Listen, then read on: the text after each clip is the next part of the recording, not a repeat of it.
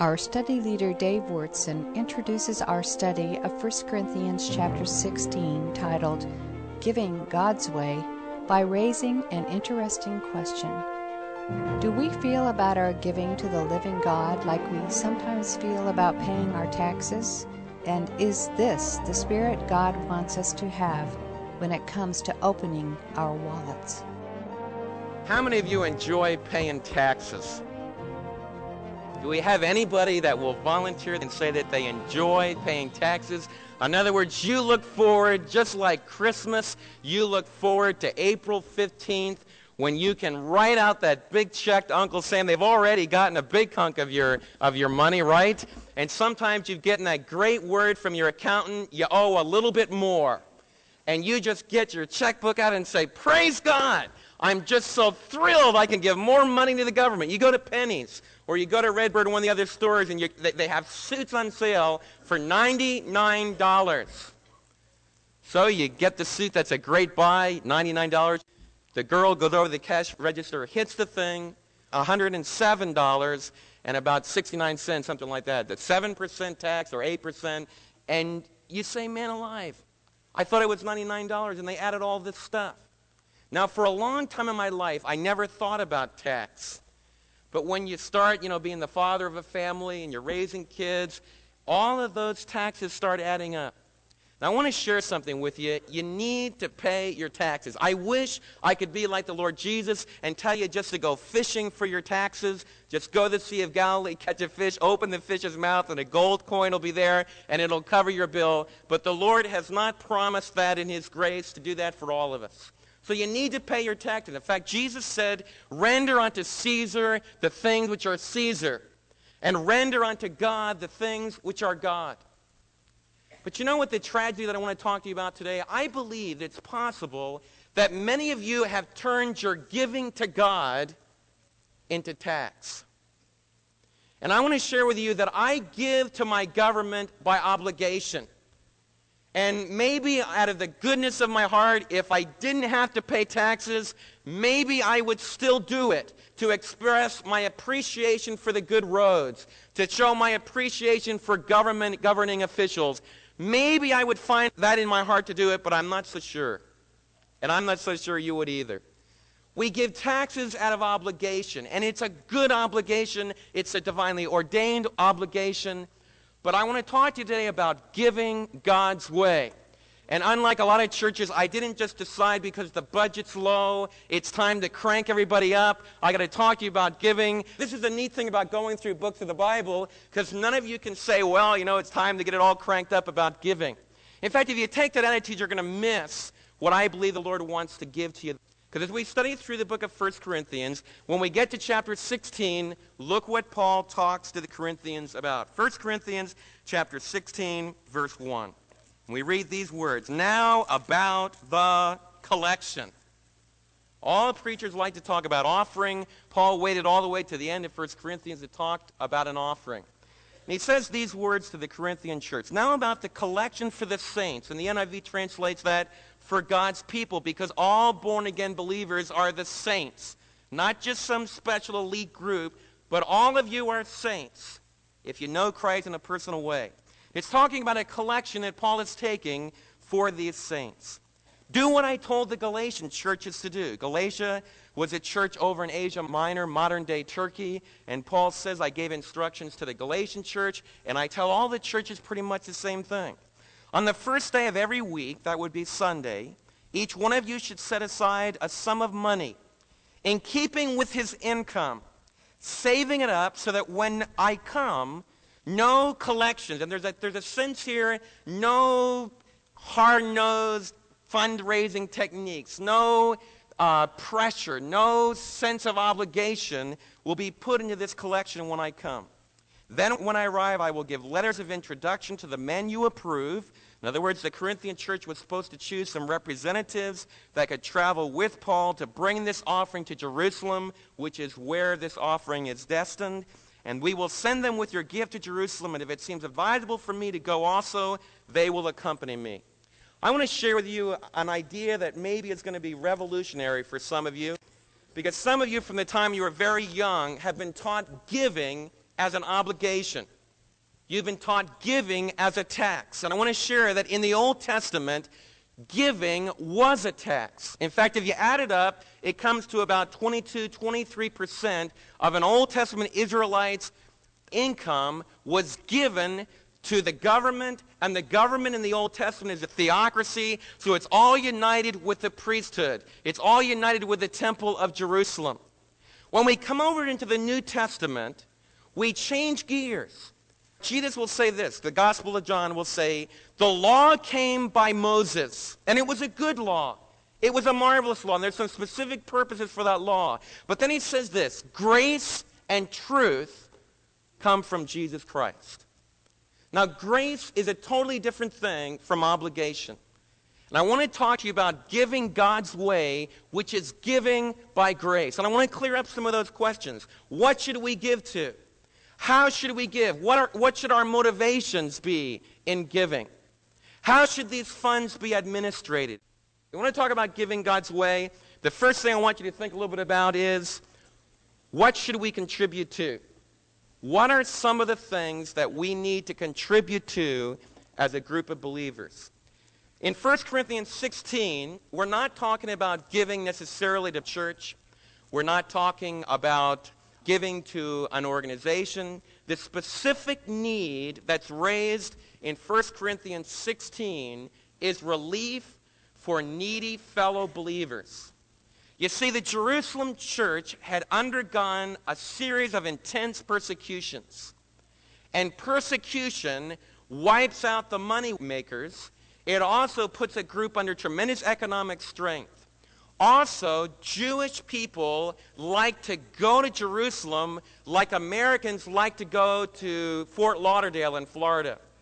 If you were a Jew living in the time of Christ in the first century, you would want to go to Jerusalem when you're retired. Now, what happened was that the girls outlived the fellas, which is still true today for the most part. So these men would die and leave very needy widows. In fact, the first argument in the church took place over meeting the needs of these widows. So the Jerusalem church was a church that underwent terrible persecution. Many of them were scattered. They had a large contingency of very precious godly widows, but they needed material support. To add to that problem, there was a famine. In fact, in Acts chapter 11, Agabus, a prophet in the New Testament, predicted there would be a famine. And that's the very first time that we have the Apostle Paul reacting to the needs of fellow believers. In Galatians chapter 2, verse 10, just before the Jerusalem Council, Paul is talking things over with James and Peter and some of the pillars of the Jerusalem church. And they agree with him about his mission to the Gentiles, and they tell him, but Paul, don't forget the poor. And Paul says, I was very much in favor of remembering legitimate, needy fellow believers. In 2 Corinthians 8 and 9, which we'll be turning to periodically, Paul develops even further the motivations and the necessity for this gift to needy believers in the city of Jerusalem. Romans 15, verse 17 or 27 speaks about the completion of that gift and how all of Paul's plans have come to fruition. And then Galatians 6 tells us this, that we need to be dedicated to everything that's good. Do good to all men. And then there's this clause, especially fellow believers. Do good to all men, especially those of the household of faith. So the very first thing that I want you to think about when you think about giving is relief for needy fellow believers. I want you to realize that there is legitimate, poor, needy fellow believers. This is a very important idea because there's a conservative element among us that holds if you're poor, you're lazy. Now, the book of Proverbs does speak about the lazy individual, and you starve him to death. And Paul will even say, if you don't work, you don't eat. But it's very important in knowing that truth about a sluggard, which we studied in the book of Proverbs, and it's important not to go to the extreme in that side, that you don't have a compassionate heart for the legitimate needy that are in the world. The Lord Jesus said, we'll always have the poor with us. As we live in a fallen world, there will always be catastrophes. There will always be problems materially. And we need to have a compassionate heart for those kinds of needs. And that's why we have this principle. Our hearts and our checkbooks need to respond to with compassion to the needs of believers at home and in other countries. And it's very important to understand that you're entering into a very biblical thing. I want to understand that as a group of elders, in order to be biblical, we're very concerned that our church family sense this important imperative of relief for fellow believers. In fact, I believe that the American church right now is being incredibly blessed materially. I want to share with you, there are tremendous challenges if the Lord tarries ahead for us. Now, I can share with you from traveling, what I think is hard up is unbelievable prosperity. But all those things are relative. But we have prayed together over lost jobs. We've gone through the agony of the fear and the insecurity of where's the next dollar going to come from. That's hard. But I want to share with you as a pastor teacher, in a lot of ways it's good. Because it keeps us on our knees. I think every one of you would say, man, when I've got a desperate need, I pray hard. Isn't that true? What happens when things start to pulsate? When there's money available? We need to understand that if the Lord starts to move in our area, and the Lord blesses you as men and women, don't forget relief for those in need. Because the Lord is going to bless one area of His church in order to meet needs of other areas. And I want you to see it underlying your thinking that it's a very biblical thing to do. And our hearts need to go out with compassion. When we see sickness suck the lifeblood out of a money winner, and we see a family under stress, we need to do it very conscientiously. We need to be careful that we're not abused. But we need to have a heart of compassion. And certainly our church has. And I want to encourage you in that. And I want to lay a biblical foundation underneath that. It's a very biblical thing. The Apostle Paul committed much of his ministry to causing the Gentile believers who were being blessed materially to give to the Jewish believers that were undergoing terrible persecution. And certainly that's a very important biblical responsibility. Another area which is hard for a teaching pastor to relate to, but it's in the Scripture, I think it's very important. The Scripture says that we need to pay honorable wages for those who minister the Word of God to us. I was reading in a magazine this week about a guy from about 125 years ago. And a church decided they would pay him $25 a year. Now, back then, that was a lot more money than $25 is now. But their basic thinking was this, that he was a circuit-riding preacher, and he was only able to get around to the church about once every month, which meant he only made it to their congregation 12 times a year. And they did all this mathematics, and they figured out that for 12 days during the year, they were paying him $25, which came to almost $2 a Sunday. And that was an exorbitant amount because they could hire farm workers for 50 cents. So they voted to lower his pay to $12 a year instead of keeping it up at the exorbitant amount of $25. And basically the idea is, you keep them poor, you keep them holy. And what I want you to realize is that in our day, there's been tremendous abuse. And what I want to share with you is very important. I think it's very possible to sell the Scripture and to sell Christ for financial gain. And many do that.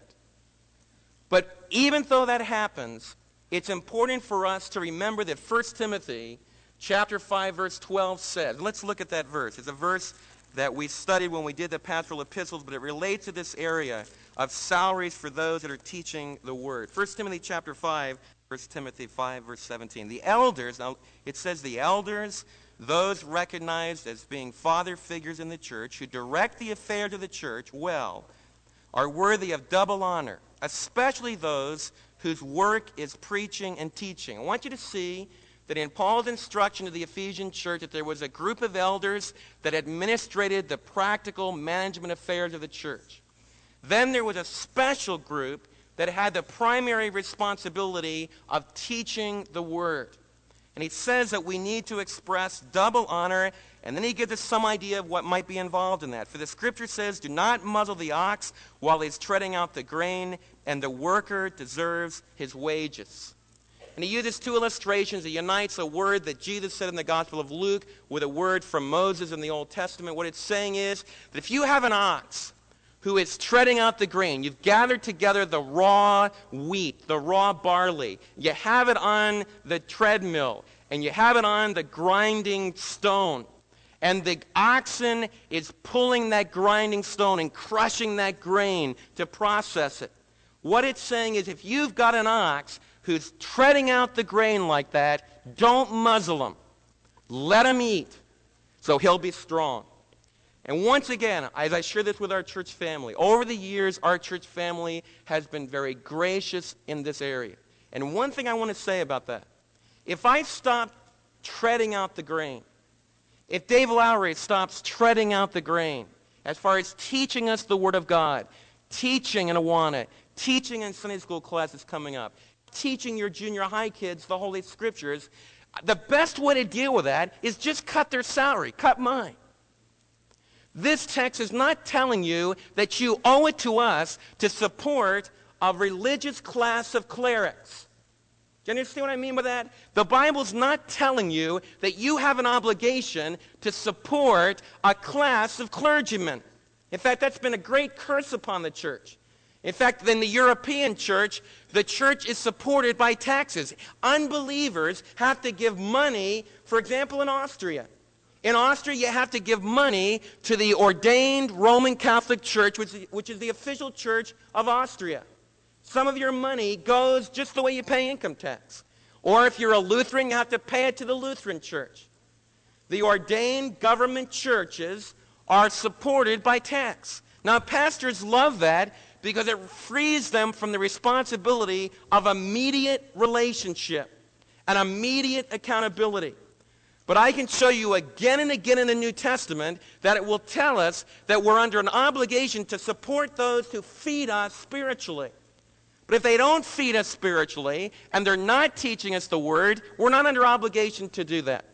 And I think that would be a great way to keep liberalism from creeping into the church.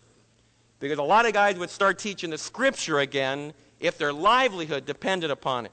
And so that's another thing that's very important we need to give to needy fellow believers. We also need to honor those who teach us the Word of God. We honor them by not muzzling those that are teaching the Word to us. Pray that the Lord will help us in that area, that the Lord will help us to always teach the Word, and that we'll always have a loving response. So never turn it into an obligation.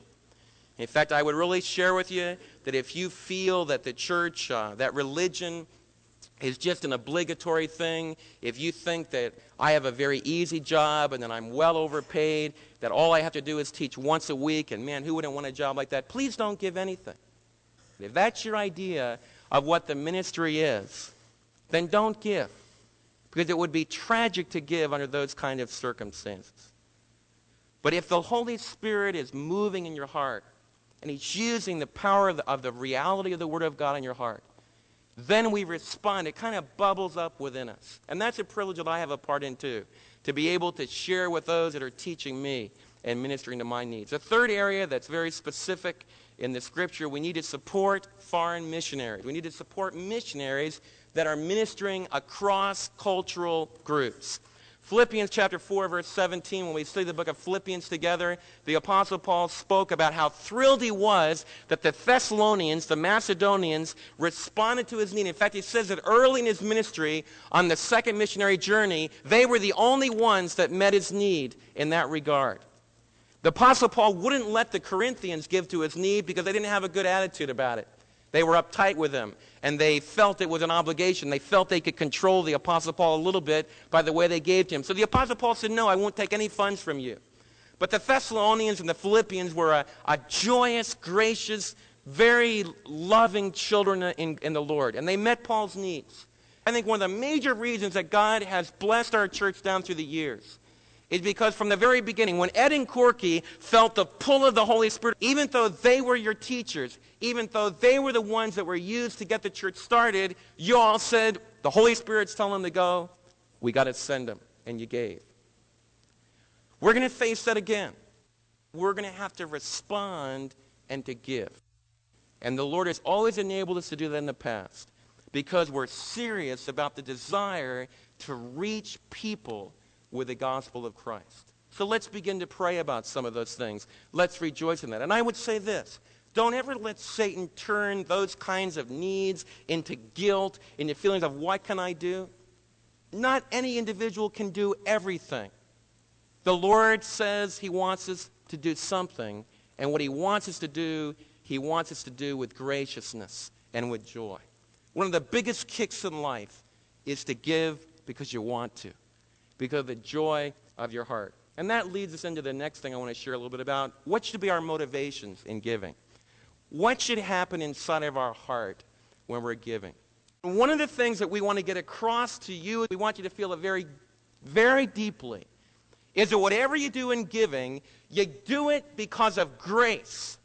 You do it because of unmerited favor to those that deserve just the opposite, not out of a sense of tax, not out of a sense of obligation. Paul in 1 Corinthians 16:3, the verse that we looked at. Let's go back to 1 Corinthians chapter 16. It's very interesting. The Apostle Paul even calls the gift to Jerusalem grace. He says this, "Then when I arrive, I will give letters of introduction and send them with your gift to Jerusalem." Now, you would miss that because the English says gift, but the word there is, "I will send them with your grace to Jerusalem." Now, what does that mean? Paul is telling the Corinthians, you don't have to give. You don't have to give anything to this thing. If you've decided to do it and you've promised that you'll do it, it's very important that you do it, but you don't decide to do it because somebody says, you've got to do that. It's an obligation. This whole thing's going to go into the tank if you don't. That's not at all what Paul is saying. He's saying the very definition of what's happening is grace. Turn to 2 Corinthians chapter 8. There's an incredible church that uses a testimony of this principle of grace in 2 Corinthians chapter 8. It says about the Macedonian church. 2 Corinthians chapter 8, verses 1 and following. "And now, brothers, we want you to know about the grace that God has given to the Macedonian churches. Out of the most severe trial, their overflowing joy and their extreme poverty welled up into rich generosity.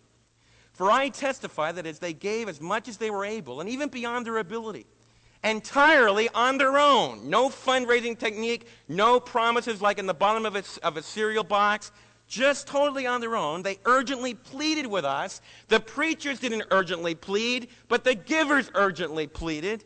They urgently pleaded with us about the privilege of sharing in this service to the saints. And they did not do it as we expected, but they gave themselves first to the Lord and then to us in keeping with God's will." This is an incredible thing. And it's what I'm praying will happen more and more among our body of believers. The Macedonian believers heard the gospel of Christ. The Macedonian vision said, "Come over and help us." The Apostle Paul came over and told them that a gracious God sent his Son as an unmerited gracious gift.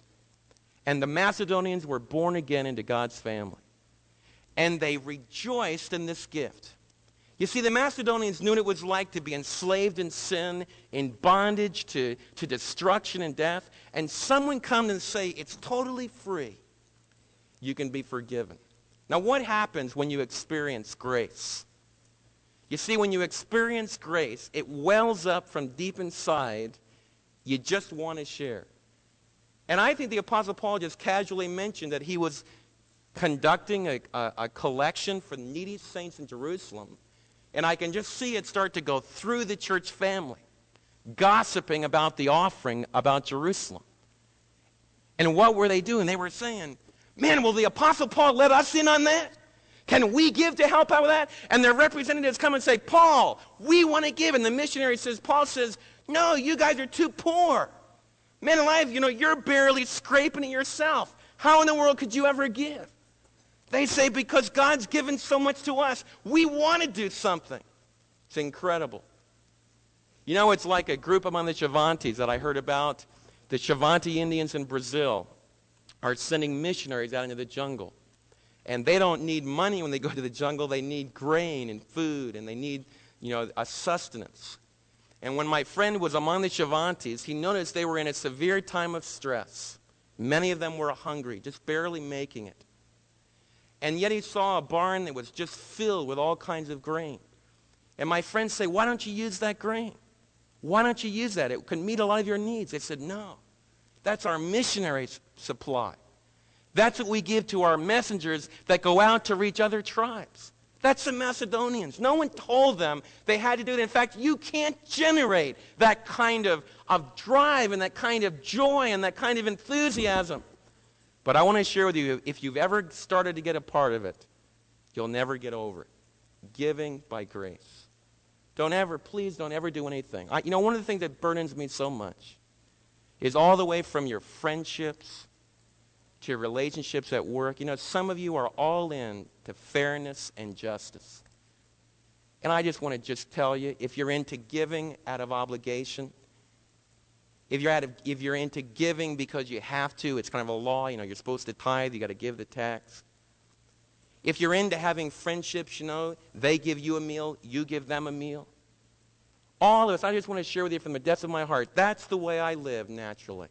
I'll confess. I'm really into justice. I can even keep track of how many potatoes somebody eats if I really get into that side of my nature. When I go to your house, you give an equivalent meal that we gave to you. And our friendship will really be super if you give me equivalent meals or equivalent entertainment. In fact, some of your friendships have completely broken down, and so have mine at times, because we're into fairness. Paul's saying, hey, brothers and sisters, escape from fairness. Escape from justice. It's really neat when you just give. And someone says, why did you do that? They haven't done anything for you, and say, that's exactly right. Why did you give? I wanted to. It's just so neat to give. It's so neat to emulate the work of my Lord, to be gracious like him. So we need to give out of grace. The example of Christ, though he was rich, yet for our sake he became poor, that we might become rich in him. That's the principle. We respond to the Savior. He's done so much for us. He became poor for us. So we respond to that gift by being gracious to others. It's a totally different mindset. I'm talking to you about a totally different way of life. If you live for justice, if you live for fairness, you're going to get hurt. You're going to go in and out of relationships, in and out of churches, in and out, sometimes giving a lot, sometimes not giving any. And tragically, you'll miss the greatest joy in all of life, to receive grace and to respond in grace. So give out of grace. Second law, we need to mutually share. In 2 Corinthians 8, 13 through 15, the Apostle Paul says, I don't want any of you to be in want. He says, I don't want you, Corinthians, to give to meet the needs of those in Jerusalem so that you'll be in terrible want and the Jerusalemites will be living in posh luxury. He talks about a tremendous principle in the family of God. God will raise up one group of prosperity so that the other group can meet the needs of the poor. Some of you will lose your jobs in our family. At that time, the Lord will raise up other people in our family that have really good jobs, and they're going to be sharing. Then the Lord will turn all the tables. And somebody that didn't have a job will get a job, and they'll begin to prosper, and then the other person will lose it. You see, this is what we get into. Our pride blocks us from receiving and giving. The Lord wants to break that all down. I think the Lord is raising up the American church, blessing it, giving it a lot of prosperity to give to those in the third world that are not under that kind of blessing. Why? Because it generates tremendous mutual sharing. It protects us from material gluttony, and it protects them from material famine. And oh, how we need to enter into that. Thirdly, we need to give because it will generate thanksgiving to God. The amazing thing is when someone gives out of grace, the person doesn't necessarily thank you, but they thank the Lord God of heaven. It reminds them of that unspeakable gift. And some of the greatest joys comes among believers in this mutual sharing and the thanksgiving that it presents to God. Just a couple other things, and I'll throw it open for question. How should we give? In the passage that I read to you, Paul said, lay aside on the first day of the week. I would challenge you to give systematically. Give systematically. It's a good rule of thumb to lay up on the first day of the week. You decide objectively. Get your checkbook out and decide how you're going to honor the Lord, how you're going to show grace. Do it systematically. Second of all, do it privately. Do it privately. That's one of the reasons why in our church family we just leave the plates where they are, because it makes you, if someone's going to give, they don't just have a plate go whipping by them, oh, I get another $1 out, flip it in there. That's public, it's unplanned, it's not systematic. Somebody will think, man, I give hundreds of dollars to the church. You don't have any idea what you give. Nobody should have any idea how you give except you. But the Scripture says do it systematically, regularly. You decide. Do it privately. The fact the Lord says don't let your right hand know what your left hand is doing it. You say, how much should I give? That's the big one. Should I give 10%? Should I give 15%? Should I give 25%? I don't know what percent you should give. The New Testament never tells you. The law does. You have to give about 23%. You can figure, your government tax, so you'll come out maybe around 10%. But that's going to turn into the law. You know what Paul told the Corinthians? He says, you decide how much you're going to give according to how the Lord prospered you that week. If you ask me, how much should you give? I think that on a systematic basis, privately, as a husband and a wife with your finances, you should decide what can we give. And you should do it in accordance as the Lord has prospered you. It says according to your productivity of that week. 2 Corinthians 8:12 says according to what we have, not what we don't have.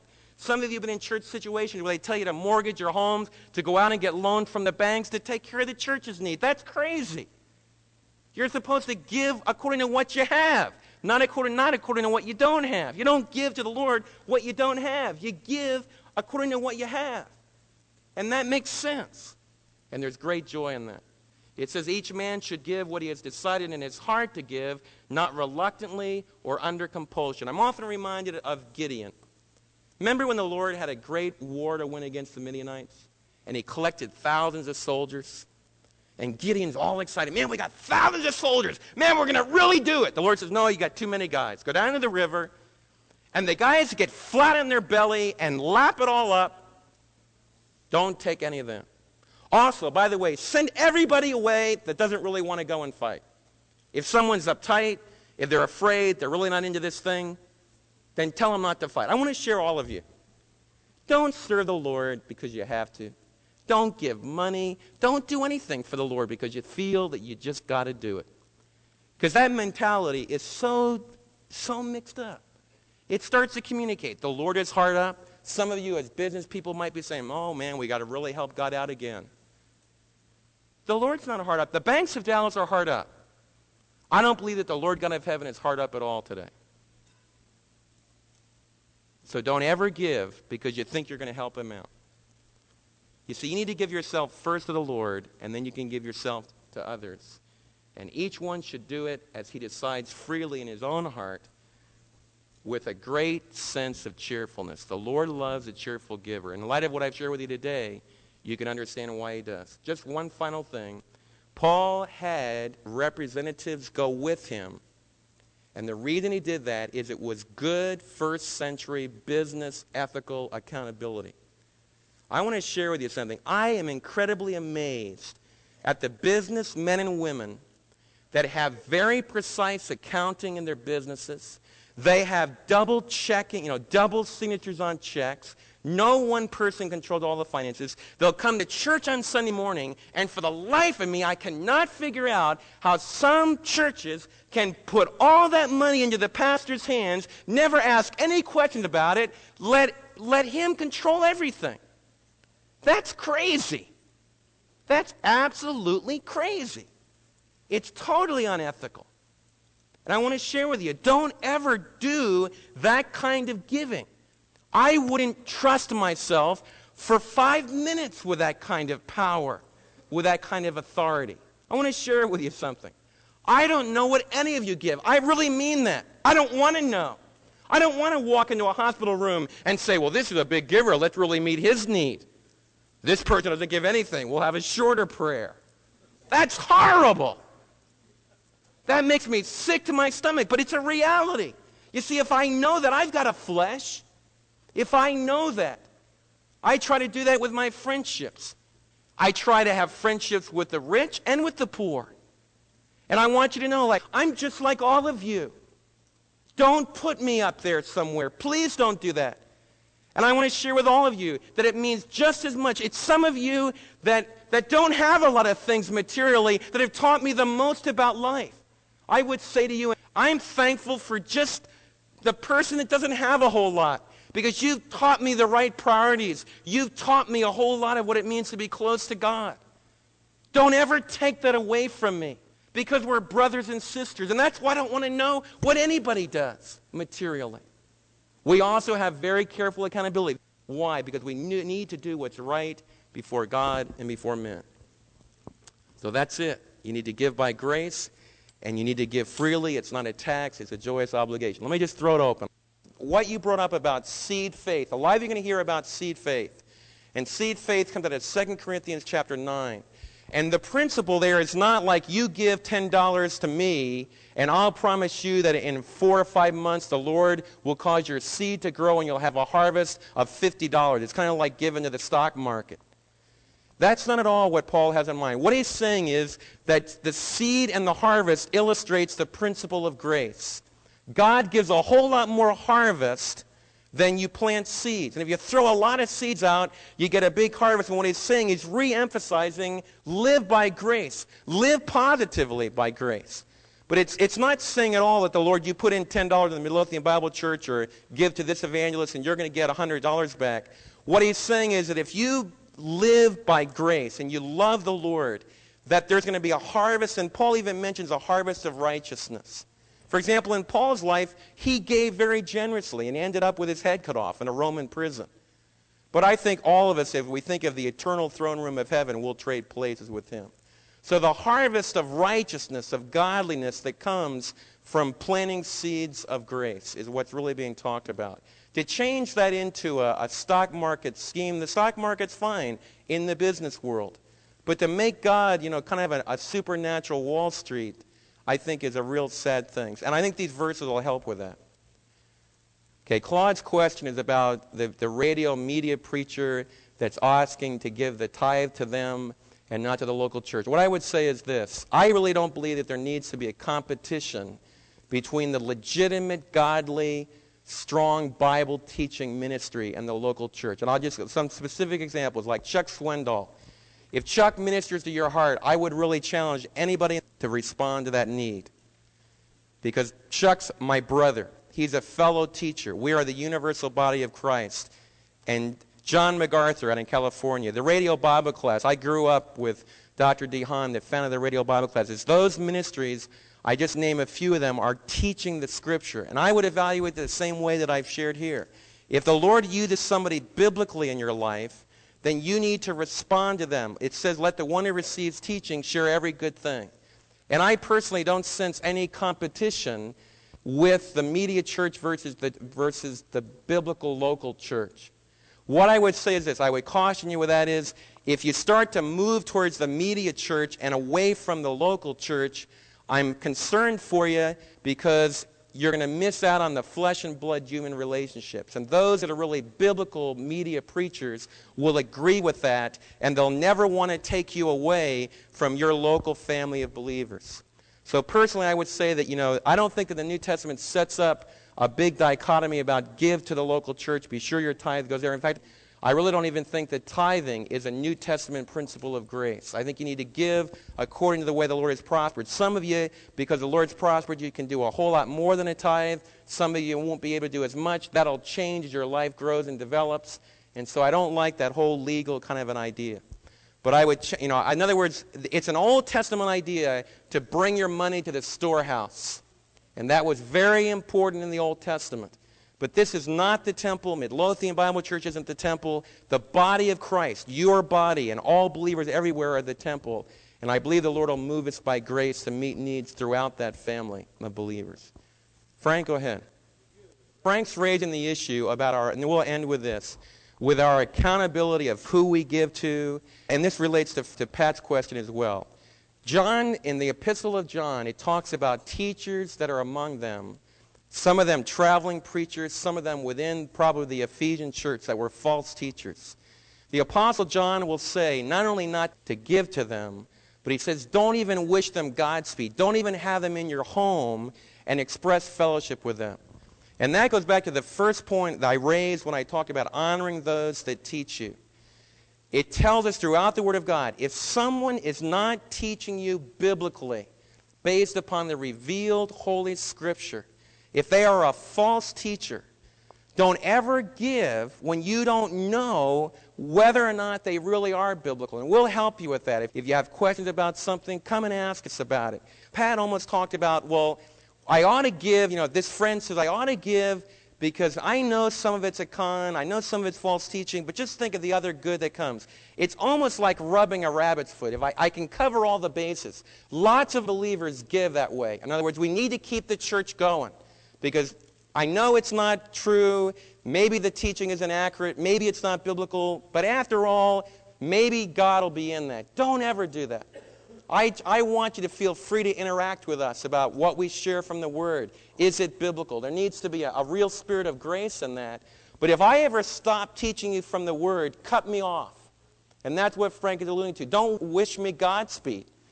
Now, in our age of relativity, it's hard to talk like that because we all have an idea that all religion's good, that what I teach is the same as what everybody else is teaching, and I just want to share that's just not the case. It doesn't mean that I hate those people. It means that I really pray for them, but don't fall into the trap of thinking that everybody teaches the same. They don't. You need to read the Word of God. I'll close with this. The only way you can have that kind of discernment is for you to get into the Word of God for yourself. If your Bible is opened on Sunday morning, and that's all, then you're going to be duped. Your money is going to be stolen from you. You're going to give to false causes. One day you'll stand before the Lord, and you'll give an account, and the Lord will shake his head. You had no discernment. You had no real insight in your giving. You just gave. And he'll say, why didn't you spend some time in my holy word so that I could help you to grow, that I could set you free? You need to do that not out of an obligation, but out of a sense of the joyous grace. We have a book. It's right here. We have a book right here that tells us the truth. And this is the revelation that will set us free. And we need to give to those teachers that are gifted by the Spirit of God that make this book come alive to us. Teachers that teach against this book or contrary to this book, we have no obligation to them.